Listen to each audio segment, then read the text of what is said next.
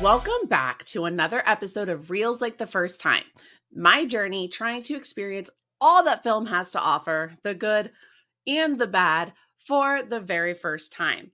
And joining me today to talk 2017's A Ghost Story is host for the podcast and YouTube channel First Cut.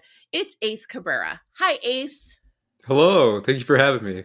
Thank you so much for hanging out with me. I'm really excited about this. I always get very excited when I realize I'm having someone on who wants to talk about an A24 film, because I never know what I'm going to get. Like the first A24 film I covered on here with, I was with Dan Nye and we discussed, what was it? Swiss Army Man. So a movie that just starts with him riding a farting corpse back home from a stranded island. So I love that I never know what I'm going to get with A24. So I'm really excited to have you on with this. But before we kind of dive all into it, just to tell everyone a little bit about yourself, where did your love for movies come from?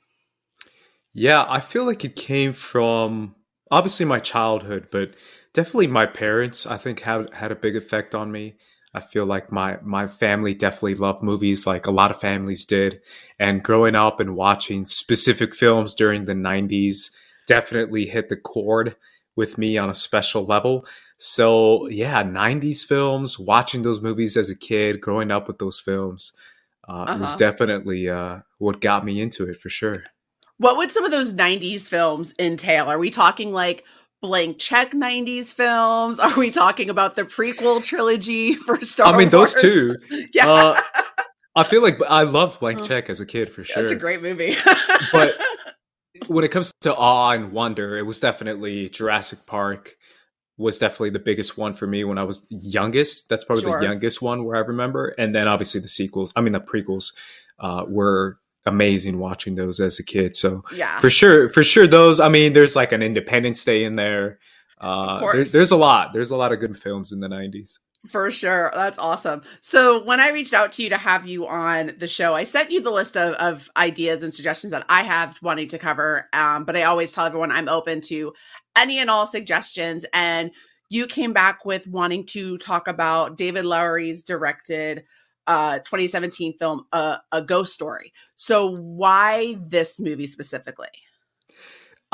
Several reasons. I feel like one of the biggest reasons is mainly because most people haven't seen it. I feel like that's a big one. I feel like, everyone's seen the big popular movies or the films that everyone should watch, and you can check those lists out anywhere on any movie show or podcast. But I feel like when it comes to this specific movie, it's kind of unseen. It's kind of forgotten. And I think it's a special film, and I think it's a really unique, low budget, beautiful film that a lot of people haven't seen. And it really struck a chord with me when I first saw it back in 2017. So yeah, I feel like this is one I always recommend to people when people ask me to recommend a film to them. It's so funny you talk about being kind of forgotten. I had told you when I went to go watch it, or when we, confirmed the date and everything, you had mentioned how, it was on Amazon Prime, and I was like, oh, apparently I own it. So even my husband had bought it at one of those, he loves the Best Buy Black Friday sales where it's like a buy one, get one on Blu-rays. And it was just part of one of those sales that he got, and it ended up on our shelves, and he's never watched it. I didn't even know we had it. So I think it kind of speaks to that point of it's a movie that once you see it, it sits with you, and it it's still sitting with me. But you're right. I feel like not a whole lot of people really know about it, or they don't know. They just remember seeing what Casey Affleck looks like in a giant sheet, and that's all they know about it. Yeah, I feel like it's definitely, I wouldn't say off-putting, but quirky enough where it doesn't let people in, where it makes you feel like, I don't want to watch this. This is too weird. But once you get past that, I feel like you kind of accept it and then realize what the film is trying to do. So, and it's really not even the weirdest A24 film I've seen. I loved Everything Everywhere All at Once. I just talked about it on the previous episode. Great movie. Hot dog fingers are weird AF. I would say that one's more quirky than even this one is. But I also then I started doing a deep dive on like what else David Lowery has done. And I realized from learning on that as IMDb, he also did The Green Knight. Yes. And I went and saw that in theaters. I went, that makes sense. Like there's just certain things when a director does something, you're just like, oh, I get it. I can see it now. Yeah. When did you see The Green Knight? We actually saw that in theaters. My husband was. Oh, no way. Yeah. My husband it was one of those movies that, because it was supposed to come out like pre-pandemic shutdown. Mm-hmm. And he was super excited about the story. Like he knows like the whole backstory about it being this tale that I think was like, what was it? It was like transcribed or like translated by J.R.R. Tolkien. And so he knew all about it and he was so excited for it. So when they finally released it, like he was like, we have to go see this. It's going to be amazing. And I was like, cool, perfect. And again, you talk about weird shit. Like I didn't know the story. I didn't know anything about it. So all these things that are going on that I'm like, I don't understand. I thought it was fantastic. I want to go back and rewatch it now. But again, you talk about weird A24 movies. And I think that one is probably going to be up there a little bit higher than a Ghost Story. But even speaking about that, I think the other thing that's so important to talk about with this movie is the music and its use of music over dialogue. Yeah. I mean, it just music in general. I'm realizing now what it takes when it comes to filmmaking. The power of score is just unmatched. The fact that this movie has so many shots that are just a camera on a tripod and it's just sitting there. But the fact that you feel so much emotion because of the music, where the score is just going as hard as hell and you're just sitting there watching a single shot of a guy in a ghost costume that's made out of sheets. All kinds, so many sheets. and it's like, yet I feel so much emotion. What's going on right now? And I feel like a lot of that is score. Score is so heavy in this movie to the point that it's a part of the film as well. It's a part of the story. Yeah.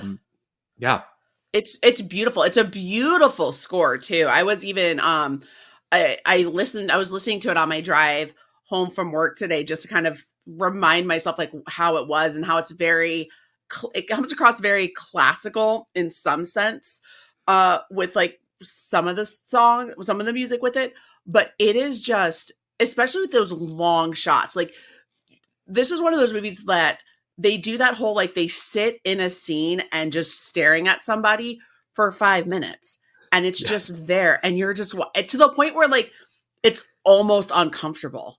Like the best example is the pie scene, where she sits down and just is scarfing this pie. I mean, at one point I was like, I didn't know what to do. Like, do I keep watching? Do I look at my phone now? Like, can I check my messages? Like, I don't know what to do. Yeah. And I feel like I mean, obviously everyone has their own viewing experience, but I feel like that's definitely part of the film is fighting the urge to move and just fighting the urge to look away. Because I'm really good at, and it's like a thing that I've done to myself because I'm a film purist in general, where I go watch movies in theaters. Obviously, I didn't see this one in theaters though, but I'm a film purist when I don't look at my phone at all.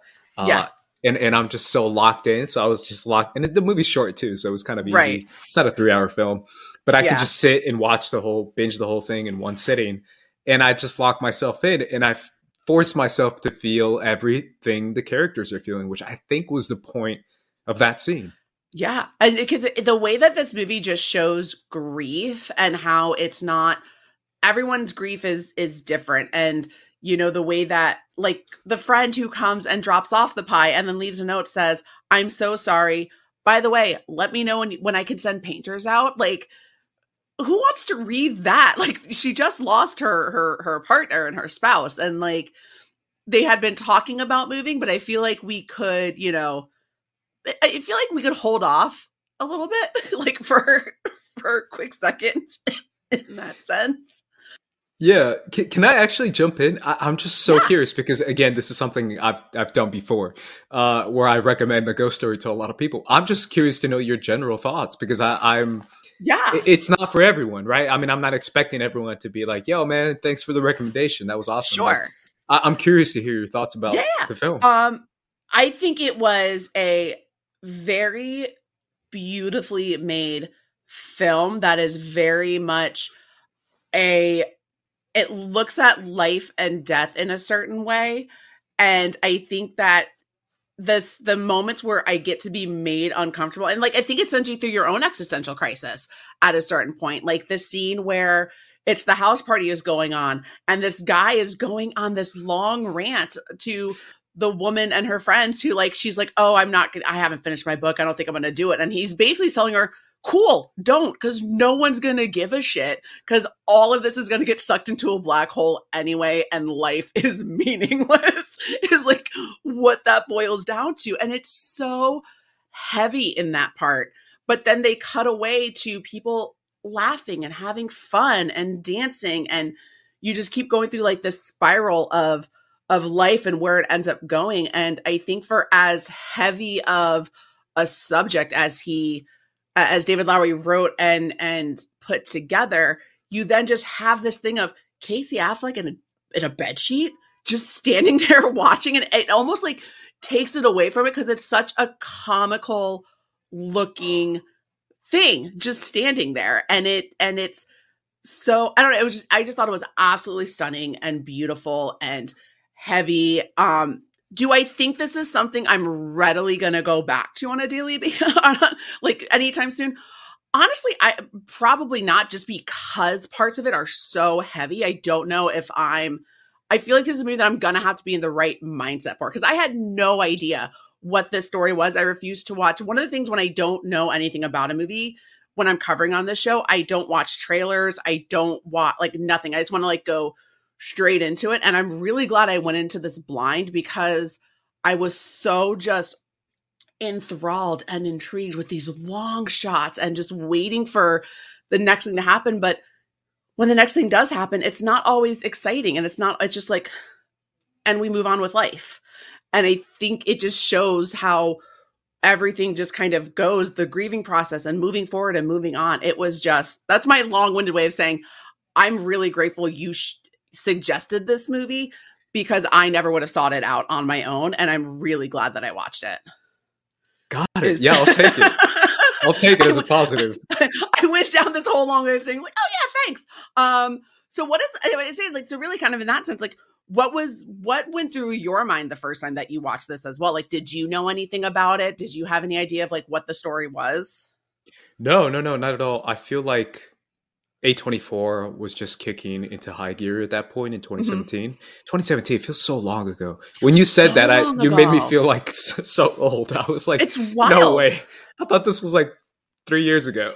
Yeah, no, for real. Like it's like you literally saying, Tony, that's the year that I got married. So like I'm about to go on to like my 6th wedding anniversary. Like it's the way that, and I think that's the other thing this movie does, is it just shows like the way that they just fast forward through time and like how it just really like swoops by, and it's all done in just a shot of just like a quick rotation.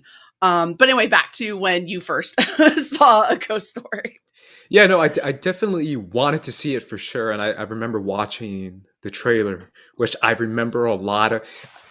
I don't know how online you were during film Twitter during that time, but everyone's reaction to that trailer was something special for sure, where everyone was like, what the hell is this? It's a guy in a bedsheet acting like a ghost. This is so dumb. But I remember being like, oh, I have to see this movie. And then I went out, sought it out. The first thing that stood out to me, I definitely can't lie, was the 4:3 aspect ratio. Yes. I don't know what you thought of that.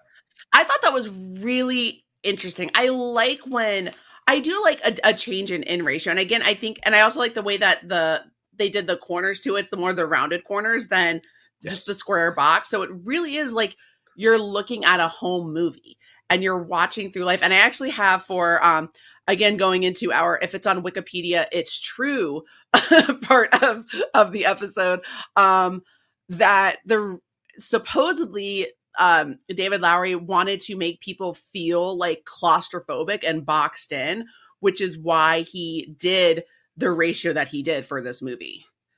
Yeah, I thought it was something unique as well, and it definitely stood out within the movie. And I feel like it adds to, again, the story and the message and the themes in the film. Yeah. Who do you, like, if you really, like dived into it and like really thought about it, who do you think was the ghost in the flower sheet that was like next door that he kept like communicating to? Like, do you think it was someone who lived in that house, or someone who was just like, when they go back to like the Pioneer Day and he sees everyone get killed by Indians, like someone from then? Like, have you ever really thought about that? Because that's where my mind goes.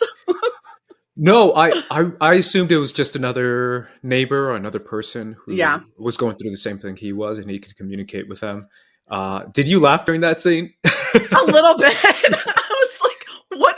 Of course, like, because in my head, the immediate thing I thought of watching that scene is the rock scene and Everything Everywhere All at Once, where you're just communicating through the subtitles and just. This is the OG Everything Everywhere All at Once existential crisis film.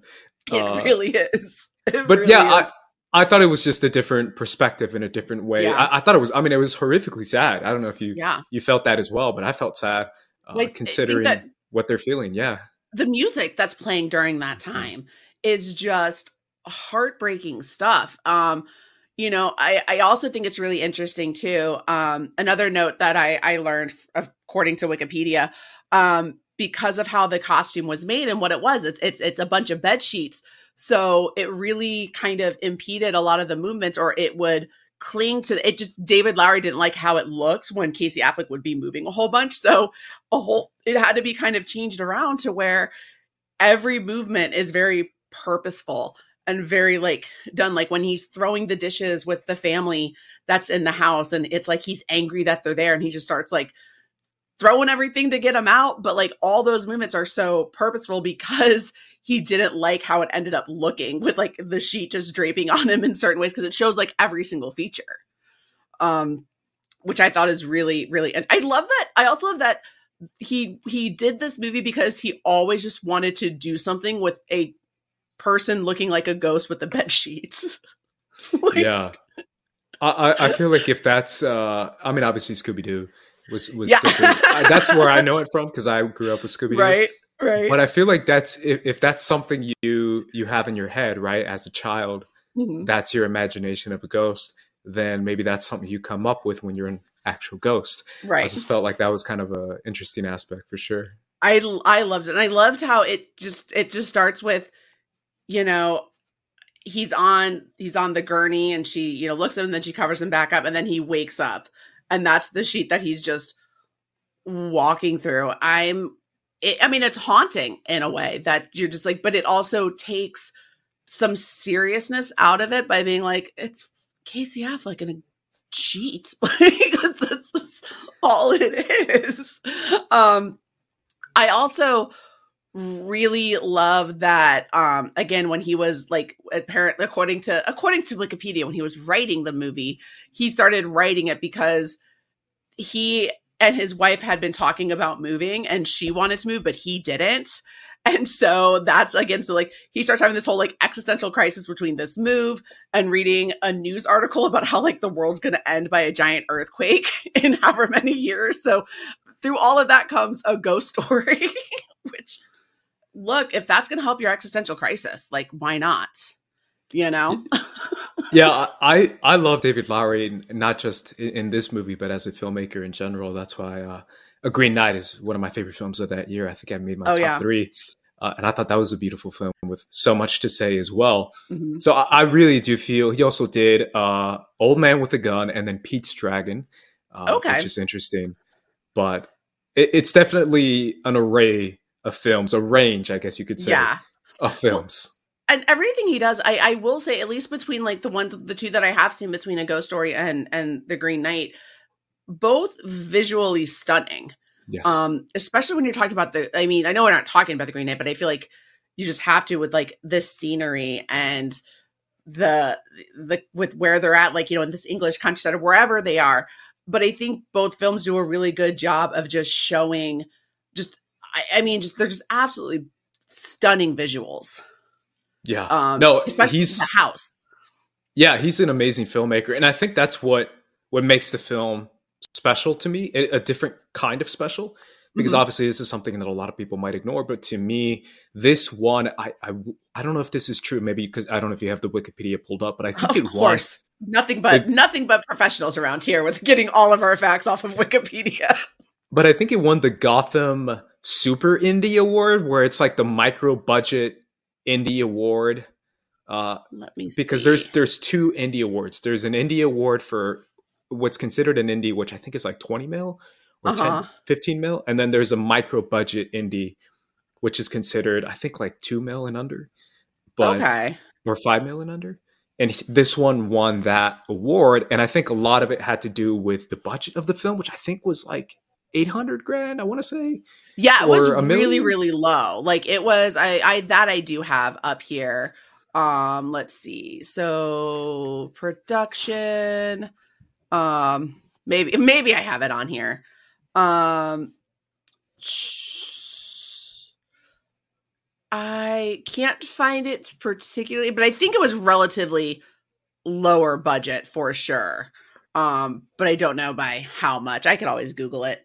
Yeah, Um, it says on Wikipedia it says 100 grand, which is yeah, insane.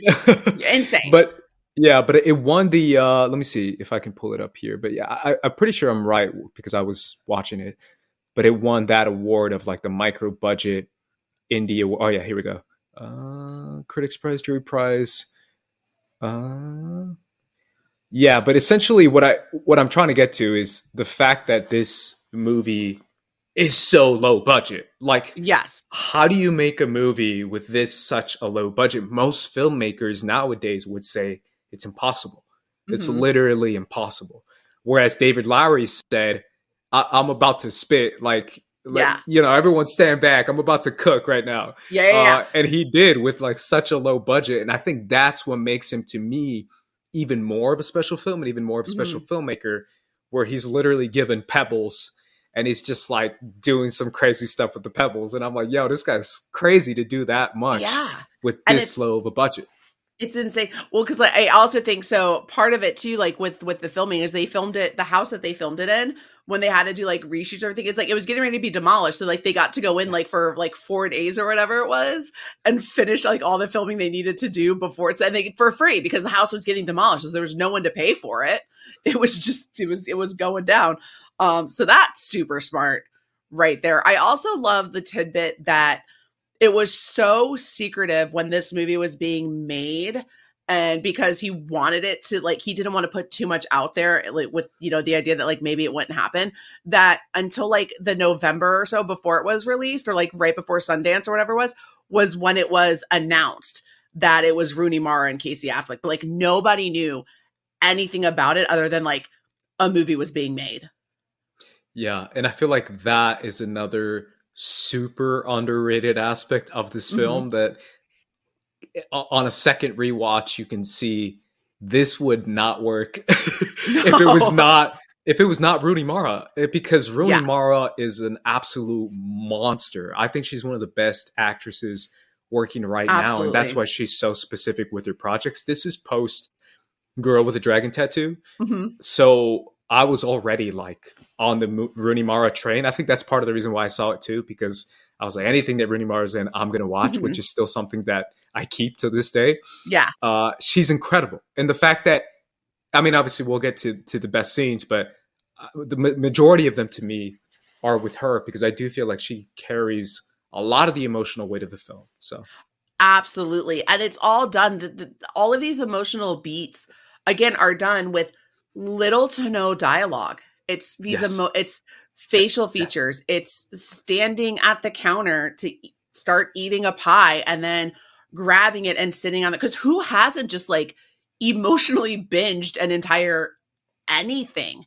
Um, she's absolutely incredible. She's her not being nominated for any sort of acting thing for Women Talking, I was furious about, because she was amazing in that, along with, yes, oh god, who else was in that? I remember going to see that and I was like obsessed, but between her and Claire Foy, oh yeah, neither one of them being nominated for anything, I was furious. but both of them are Liz I Beck. know.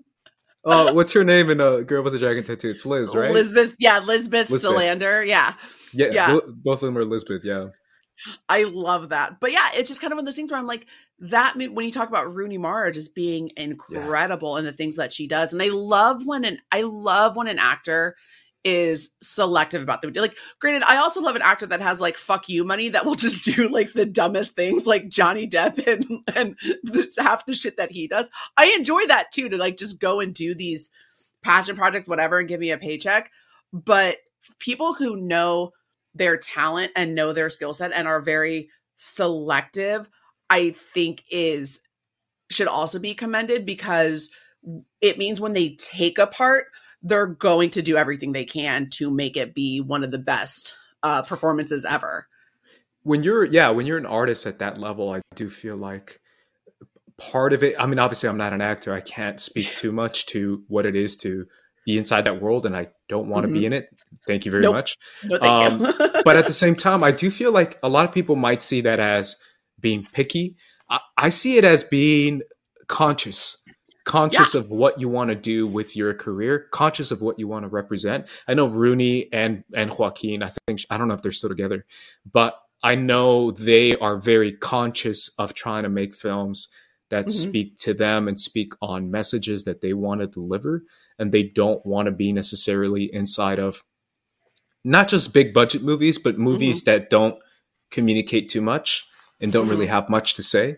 So I think it's more like she wants to say something with her art and not just kind of get a paycheck and go with which the I think punches. is important, right? I think, when it's your job, like I know with my job, if I'm not happy somewhere, I'm not going to work there anymore. If it's not, or if I get an offer and it's not an offer that I like, or I can't see myself doing it, like I'm not going to do it. So I think that's very, very on the nose.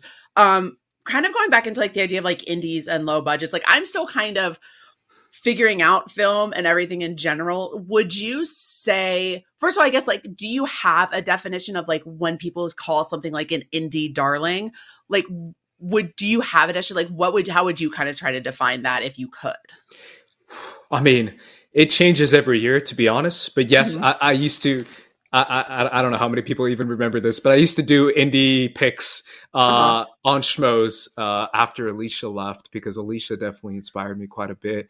Alicia was cool, man. I used to hang out with Alicia back in the day. But Alicia Malone, shout out to Alicia Malone. If you guys remember, she used to do indie picks, and that's something that I really took to heart and I loved. So I really dove deep into indie filmmaking those years. I want to say like 2016 to like 2018. I dove really, really deep, and I found so many like hidden gems. And that term is used a lot, but it's true.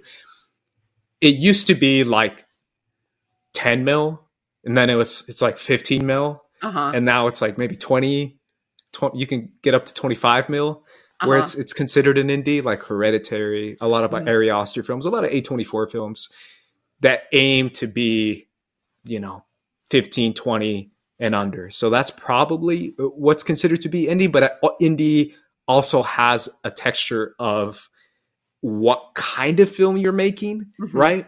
Where you can't really call, I don't know, a franchise horror film, if it's made for 15 mil, is that an indie? No, it's not. Like, I don't know, the Scream films, for example, if they were made for cheap, that I wouldn't consider that to be indie necessarily. So it's a complex definition.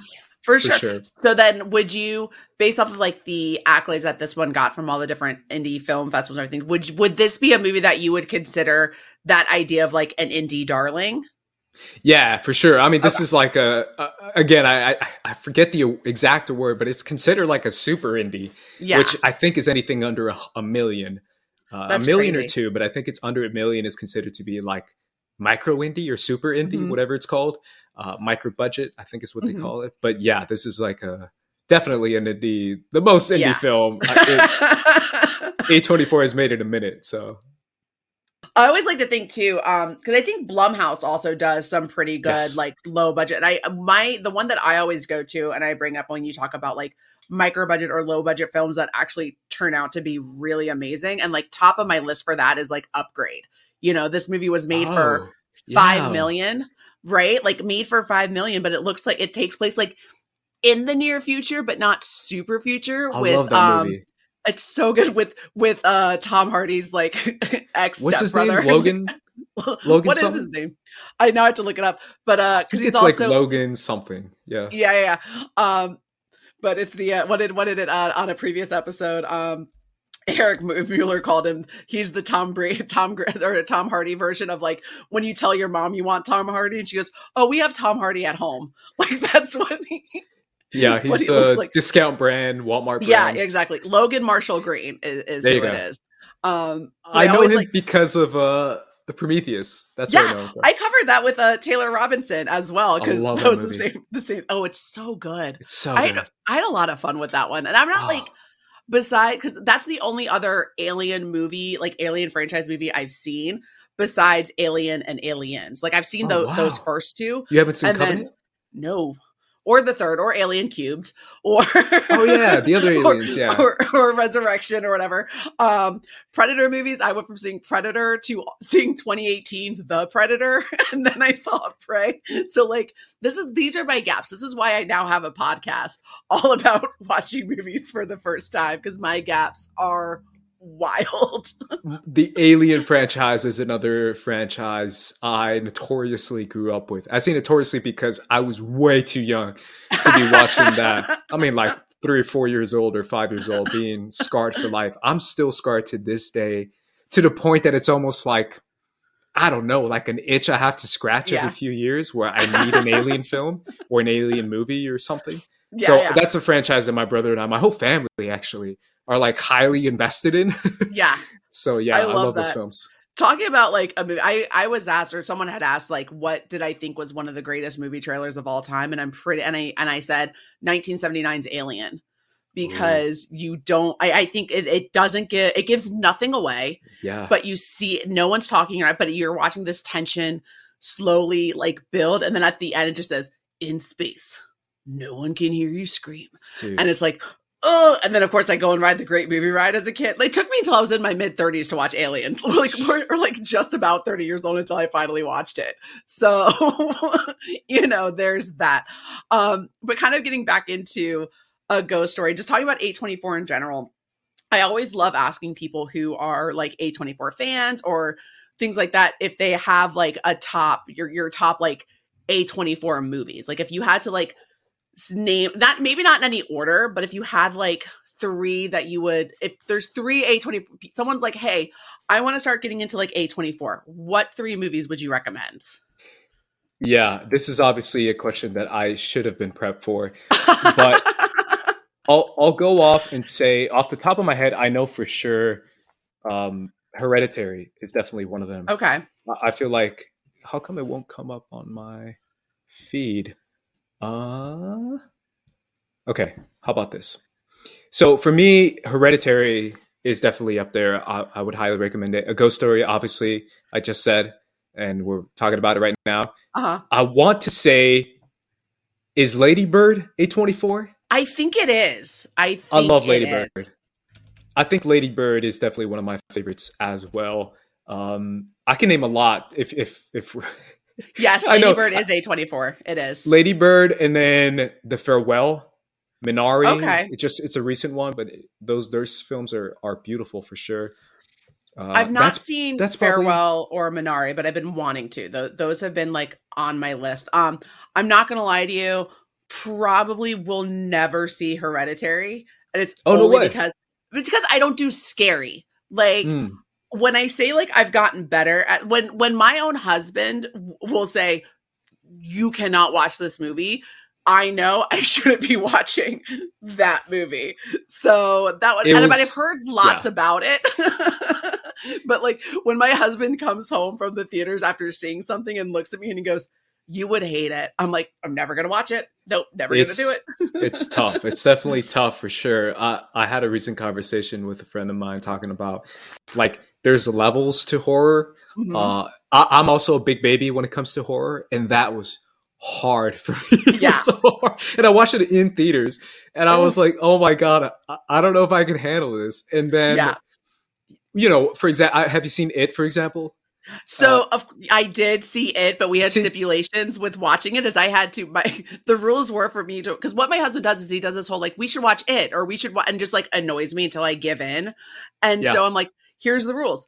Middle of the day, lights are on, window like blinds are open. I don't give a shit if there's a glare on the TV. If I want to look at my phone, if I want to not watch, if I want to talk and ask you questions throughout the entire thing, I can do all of these things and I'll watch it with you. Like that's how we agree to it because I get so scared.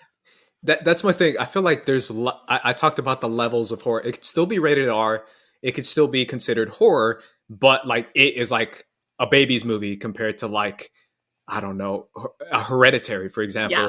Or someone mentioned like, what about thrillers like Get Out or the one with the crazy old man killing people in his home? I forget. The one where he's the like name. all blind and everything. Yeah, that's another one. Or like The Green Room, where it's like super violent and gory, but it's just like guys attacking you. That's never that scary to me. But I will never, and I will say this right now, you cannot pay me, and it just came out this weekend, to watch any Evil Dead. No. Hell no. Evil Dead Rise, the trailer freaks me out. And they always play it like I turn on TV to like fall asleep at night, and because it's like 10 o'clock at night, that's the trailer that they're playing. And I'm like, I'm awake. This is great. No way. The first 3 Evil Dead movies were fantastic. Covered that with a friend of the show, PJ Campbell. That was fine. I could handle that. Yeah. No, I watched the trailer for Evil Dead Rise. I'm like, I'm good. No, thank you. Same. We're okay. We're good. And I made it through Barbarian, so I'm kind of brave. I've like lifted my brave meter like a little bit, but I think like Barbarian and like X, like those kind of, that's like probably where I draw my line now. Like that's how like brave I'm going to get in any of these movies. I also think when it comes to like A24 movies, I think some of them, I loved Lady Bird. I think that one was amazing. I mean, I recency bias probably, but Everything Everywhere All at Once would be one of my like top one to tell people. And I would even go with Pearl. I watched Pearl. I didn't get to see it in theaters, but you want to talk about a stellar performance in Mia Goth? Like, holy shit. Like you talk about like a long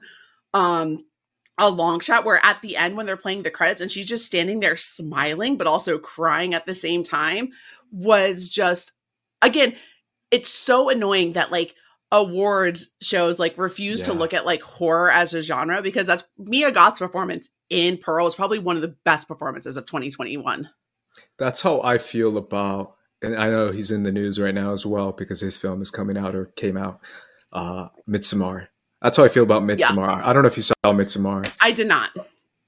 Florence Pugh just like throws haymakers in that movie. I was blown away. I literally said on my podcast, I was like, that should be Oscar nominated performance in Midsommar. I thought she was that good for sure. That's all. Yeah, no, Midsommar has been on the list. I've always been a little nervous that it's too scary for me, but I might dive into that one on the show at some point. So with the Ghost Story and A24, and we're talking about kind of scenes and moments and things like that. What if you had to list your top 3 moments in a Ghost Story? What would they be? It's definitely tough because I feel like a lot of it is just the scene where it's just one scene, the ghost sheet, and he's standing there, and it's crazy. But if I had to pick, the first one that comes to mind is one we've already talked about a little bit, but it's the pie scene. I remember someone saw this movie early on Twitter, and I don't know if I was at a festival or something, and they were like, yeah, Rooney Mara eats a pie for 5 minutes, and it's so dumb and weird. And I was like, okay, that sounds interesting to me. And then I saw the scene, and I was expecting dumb and weird. And I was like, this is brutally emotional. And I was moved in that scene. I don't know how you felt, but to me, I felt like that scene communicated so much about, like you said before, grief and pain and dealing with it, and just so much emotion she showed in that scene. And I love that she did an interview afterwards where she said, where it turns out that pie scene, she said like it was the first and last time she will ever eat pie. Like she had apparently never had pie before then, and she never wants to eat it again. Yeah, that's heavy. No, it really is. That I had that one down too. Another scene that I had is that conversation at the table scene with like the party that's going on. That's kind of like the last group to live in the house. I think what this movie does extremely well by having such limited dialogue is when it does have dialogue, it makes it count. Yeah, absolutely. It's not like a Tarantino where it's just, which I love. I love a fast dialogue film. I love a Aaron Sorkin written like a minute of dialogue a page kind of thing. Like I also am very intrigued by that, and I like when you can do that. But in this scenario where there's very limited dialogue, when someone speaks, there's you feel like there's a reason behind it versus just filling the void of silence. Absolutely. Yeah, that's definitely one for sure. I would say another one might be the one where he shows her his song. And a lot of it is just cutting back and forth between him as a ghost and him before and her before, and her kind of experiencing that song past and present, right? It's going back and forth, back and forth. The music is cutting in and out. It's getting quieter and louder. I really like that scene. And again, a lot of that scene, again, is Rooney Mara, because it's like 3 minutes of the song is just her face on screen. So I thought that scene was beautiful. It's a gorgeous song. And it's something that, again, I listened to it on my way home. And it's a song it almost feels like that song was written for the movie, even if it wasn't. It's, again, just that use of, this is going to be the one like soundtrack song we're going to put in versus like a score. Like if we're going to have a song that we want to be that we want to have a part of it, it's this one. I had that as another one of mine, was just because that whole scene of her with the headphones and like I have goosebumps just talking about it right now. Cause again, we talked about how much the music meant in a movie like this. And for that to be done, I started crying watching it as like it's going on. I mean, it's just, it's used so well.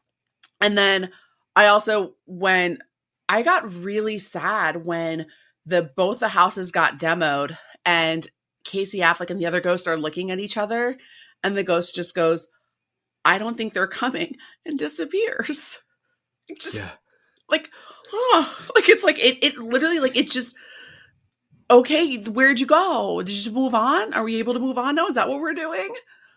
Yeah, it's a very emotional movie, and I feel like that's something that I think a lot of people. I feel like recently in films, emotional effect has been kind of, I don't want to say like underrated in my opinion, because I feel like a lot of people have been like, "Oh, it's emotional. Who cares? It's still a bad movie." And it's like if it makes you feel that emotional, I don't know if it's a bad movie. I really do feel like making you feel that kind of emotion, like heavy emotion, is a powerful tool that filmmaking has, and I feel like this movie does that beautifully. I think that you make a really good point. That I also think, on top of it, like when a movie makes you feel something, just because I said earlier that is this one that I'm going to frequently go back to, probably not, because I don't want to feel those emotions. But but I'm also one of those people where if I am in a mood where like I need to cry and just like break down intensely, I might add it to my list along with Harry Potter and the Deathly Hallows Part 2 when Snape dies. Like that might be added to like the list of like things I need to watch when I need a good cry, and I'm not mad at it.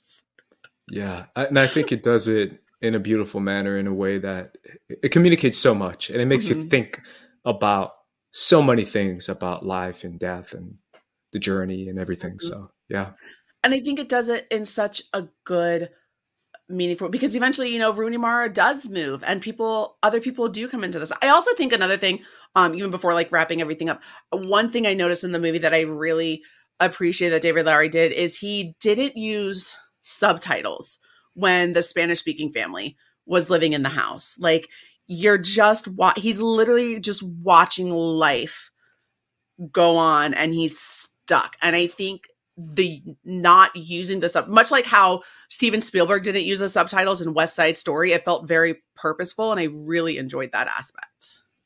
Yeah, I mean, obviously, I always appreciate that when it's Spanish and I can understand what they're saying. Yeah. And I'm just like, yeah, I totally got that, and everyone else doesn't get it, but I feel like there's something to be said. It could be the same for me if I watch something that has a scene like that or a couple scenes like that in Japanese or Korean, because I watch a lot of those as well. So I enjoy when filmmakers do that as well, because I still feel like you can get a lot of what they're trying to say in those scenes. Oh my gosh, I love that so much. This movie, I'm very thankful that this is what you wanted to talk about, because I do not think I would have watched this movie any other way, because I don't think I even really knew about it. So it's why, again, I feel like I say it every single episode. It's why I started this podcast to begin with, is even on days where it starts to kind of feel like a chore, I get to watch something like a ghost story and be introduced to something that I never would have sought out on my own. So thank you for not only coming on, but making this the suggestion for it. Absolutely. Thank you for having me on, and I'm glad you enjoyed it, for sure. I really did. So with that being said, it's time to go into my Letterboxd account, where we're going to rate this out of 5 stars, because that's how I feel like a critic. I don't write anything else. I just say 1 through 5 stars, and that is it. So with that being said, everything we kind of talked about, to me, for this first watch, I would say absolutely, without a doubt, 4-star film. Not quite at 5 stars yet. I might need to give it another watch now that I know what we're looking at. But definitely 4 stars. It's definitely up there for probably one of my favorite movies that I've covered so far on this podcast. Awesome. That's really cool to hear. It's actually I haven't used Letterboxd in like 4 years or whatever. Yeah. But it's in my top 4 in Letterboxd. It's actually That's awesome. Yeah. This will probably end up at least by like, I rank them like in a list as I go. When episodes release. So I can guarantee at this point, this one will probably end up, at least so far, in like the top 10 of the movies covered this year for this podcast. So that's pretty cool. I mean, I don't know. Who knows what else I'm going to watch, but like this one is definitely going to be super high up there. So thank you again for bringing this one to my attention. And now I know that I own it. I can watch it whenever I want to. Yeah, it's amazing. So anyway, Ace, before we get out of here and end the show, why don't you let all of my listeners and viewers know where they can find you and anything you got going on? Yeah, you could find me on Twitter and Instagram at Squad Leader Ace, and also my channel at First Cut. We're also on Instagram and Twitter and on TikTok as well. And also I have a TikTok as well, I guess now. I guess I have a TikTok. But yeah, you can find me there. What do we do? What is TikTok? Yeah. I know. I think Flick and Reel definitely has a TikTok. I don't use it. Yeah. And to all of you who are watching here on YouTube, thank you so much. And as well as listening on your audio platform of choice, if you are watching on YouTube, please be sure to subscribe to the channel. Leave a quick thumbs up on this video. Leave your thoughts in the comments as well of a ghost story or your favorite A24 films. If you're listening on an audio platform, make sure you have subscribed, rate, and reviewed there as well. You can follow the show on Twitter at Reels Like Movies, and you can follow me at Allison Salamoni. And until next time, my friends, be safe. I have to go watch some more movies. See ya.